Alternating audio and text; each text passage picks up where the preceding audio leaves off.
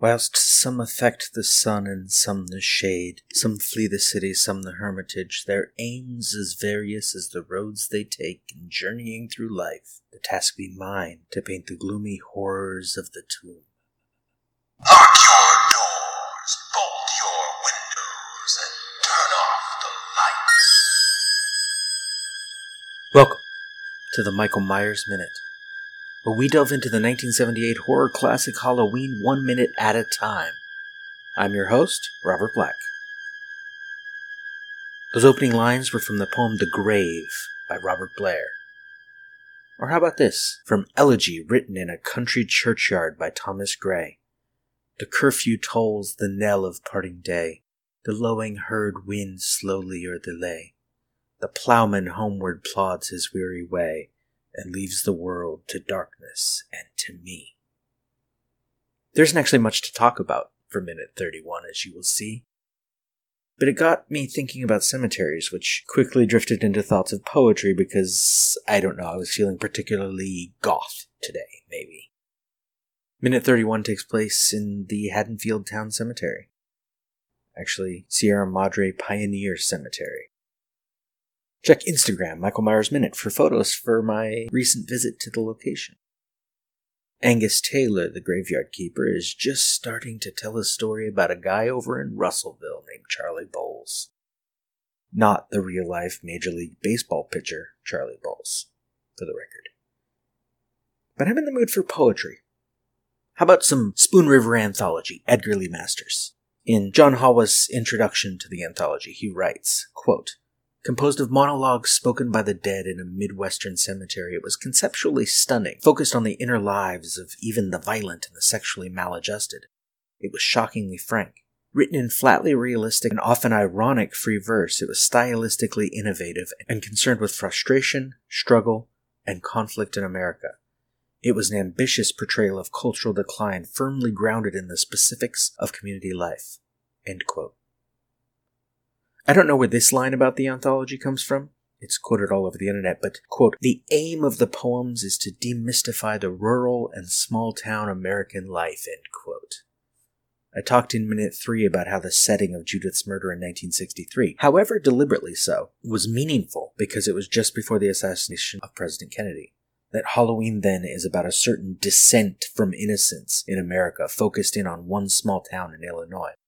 The counterculture, violent protest, and the Vietnam War, all broadcast on the nightly news, have taken away the nation's innocence, and Halloween grounds that decline, again, however deliberately, in one small town as microcosm for the larger fall from grace. The aim may not have been to demystify small-town life in Halloween, but the choice to limit the setting is important, and its small setting can easily be taken as representative of any place in the larger world. Its characters as any one in the larger world. And I'm inclined to drift away before we come back for Charlie Bowles, to something perhaps more hopeful. From Spoon River Anthology by Edgar Lee Masters. The poem, Benjamin Fraser. Their spirits beat upon mine like the wings of 1,000 butterflies. I closed my eyes and felt their spirits vibrating. I closed my eyes, yet I knew when their lashes fringed their cheeks from downcast eyes. And when they turned their heads, and when their garments clung to them or fell from them in exquisite draperies, their spirits watched my ecstasy with wide looks at starry unconcern. Their spirits looked upon my torture. They drank it as if it were the water of life. With reddened cheeks, brightened eyes, the rising flame of my soul made their spirits gilt, like the wings of a butterfly drifting suddenly into sunlight, and they cried to me for life, life, life. But in taking life for myself, in seizing and crushing their souls, as a child crushes grapes and drinks from its palms the purple juice, I came to this wingless void where neither red, nor gold, nor wine, nor the rhythm of life is known. Okay, maybe that one isn't that hopeful. We'll come back again later. The Charlie Bowles story is shown in comics, or maybe prose, in the Devil's Due published Halloween Charlie, which I still haven't found. Apparently it's included in the Night Dance trade, along with Sam and White Ghost. The trade is not available cheaply, though some of its parts, Night Dance, Sam, White Ghost, are available online. Night Dance, the main story, takes place in Russellville, in part of it at the Bowles farm. Which, side note, I really wish now, retroactively, that the Tower farm in Halloween 5 were the Bowles farm, because that would just be a nice little tie-in together. His wife's name is Betty. His 2 children are twin daughters, Tiffany and Christina, and these murders also happened in 1963.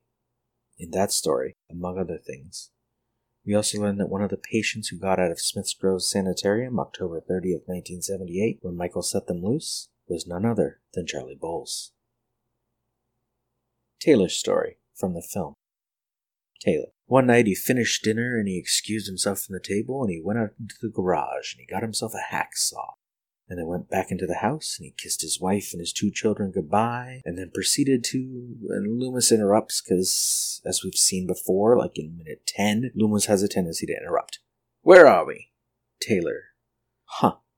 It's right over here. Yeah, Myers, Judith Myers. I remember her. Couldn't believe it, such a young boy. And the script says Taylor stops cold. Loomis. The matter, you lost? Taylor. Why do they do it? I love the actor's tone here. He points to the plot right in front of them. Loomis stares. The headstone is missing, uprooted from the ground. Taylor. Goddamn kids, they'll do anything for Halloween. In the novelization, Taylor says, Goddamn kids, this happens to me every Halloween, making this not so out of the ordinary. Loomis. Whose grave is it? Taylor. Oh, I don't know. Having been to the cemetery, it's very small, and he already was directing to it, so this is actually a little weird that he doesn't know exactly where they are already, but in the script, Taylor checks his paper, then counts the rows and plots. 1819, Judith Myers. Loomis looks out across the graveyard. Loomis. He came home. And the minute ends. We will not get much graveyard in minute 32, so I have a question. Why does Loomis go to the cemetery at all? What does he expect to find there? Why is he wasting time that could be spent finding Michael? I mean, would 6-year-old Michael, having confessed to in the novelization, or just being the obvious perpetrator of, in the film, his sister's murder, have attended the funeral? Even if he did attend the funeral, would a 6-year-old know how to get to the local cemetery?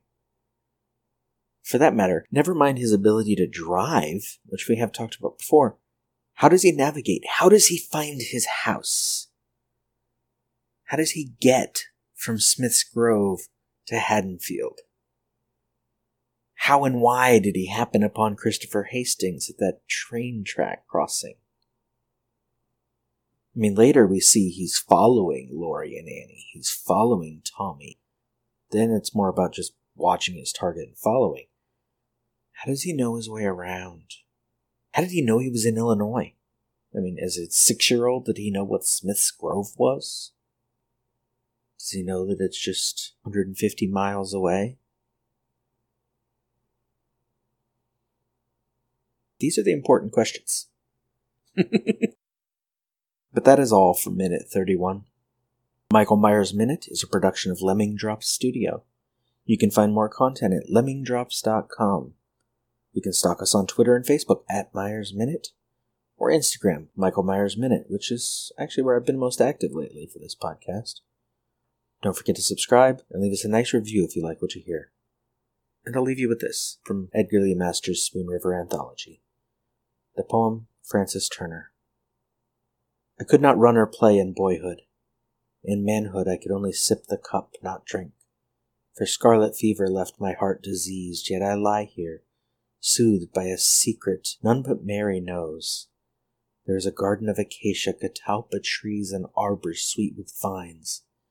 There, on that afternoon in June, by Mary's side, kissing her with my soul upon my lips, it suddenly took flight. Until next time. See you later.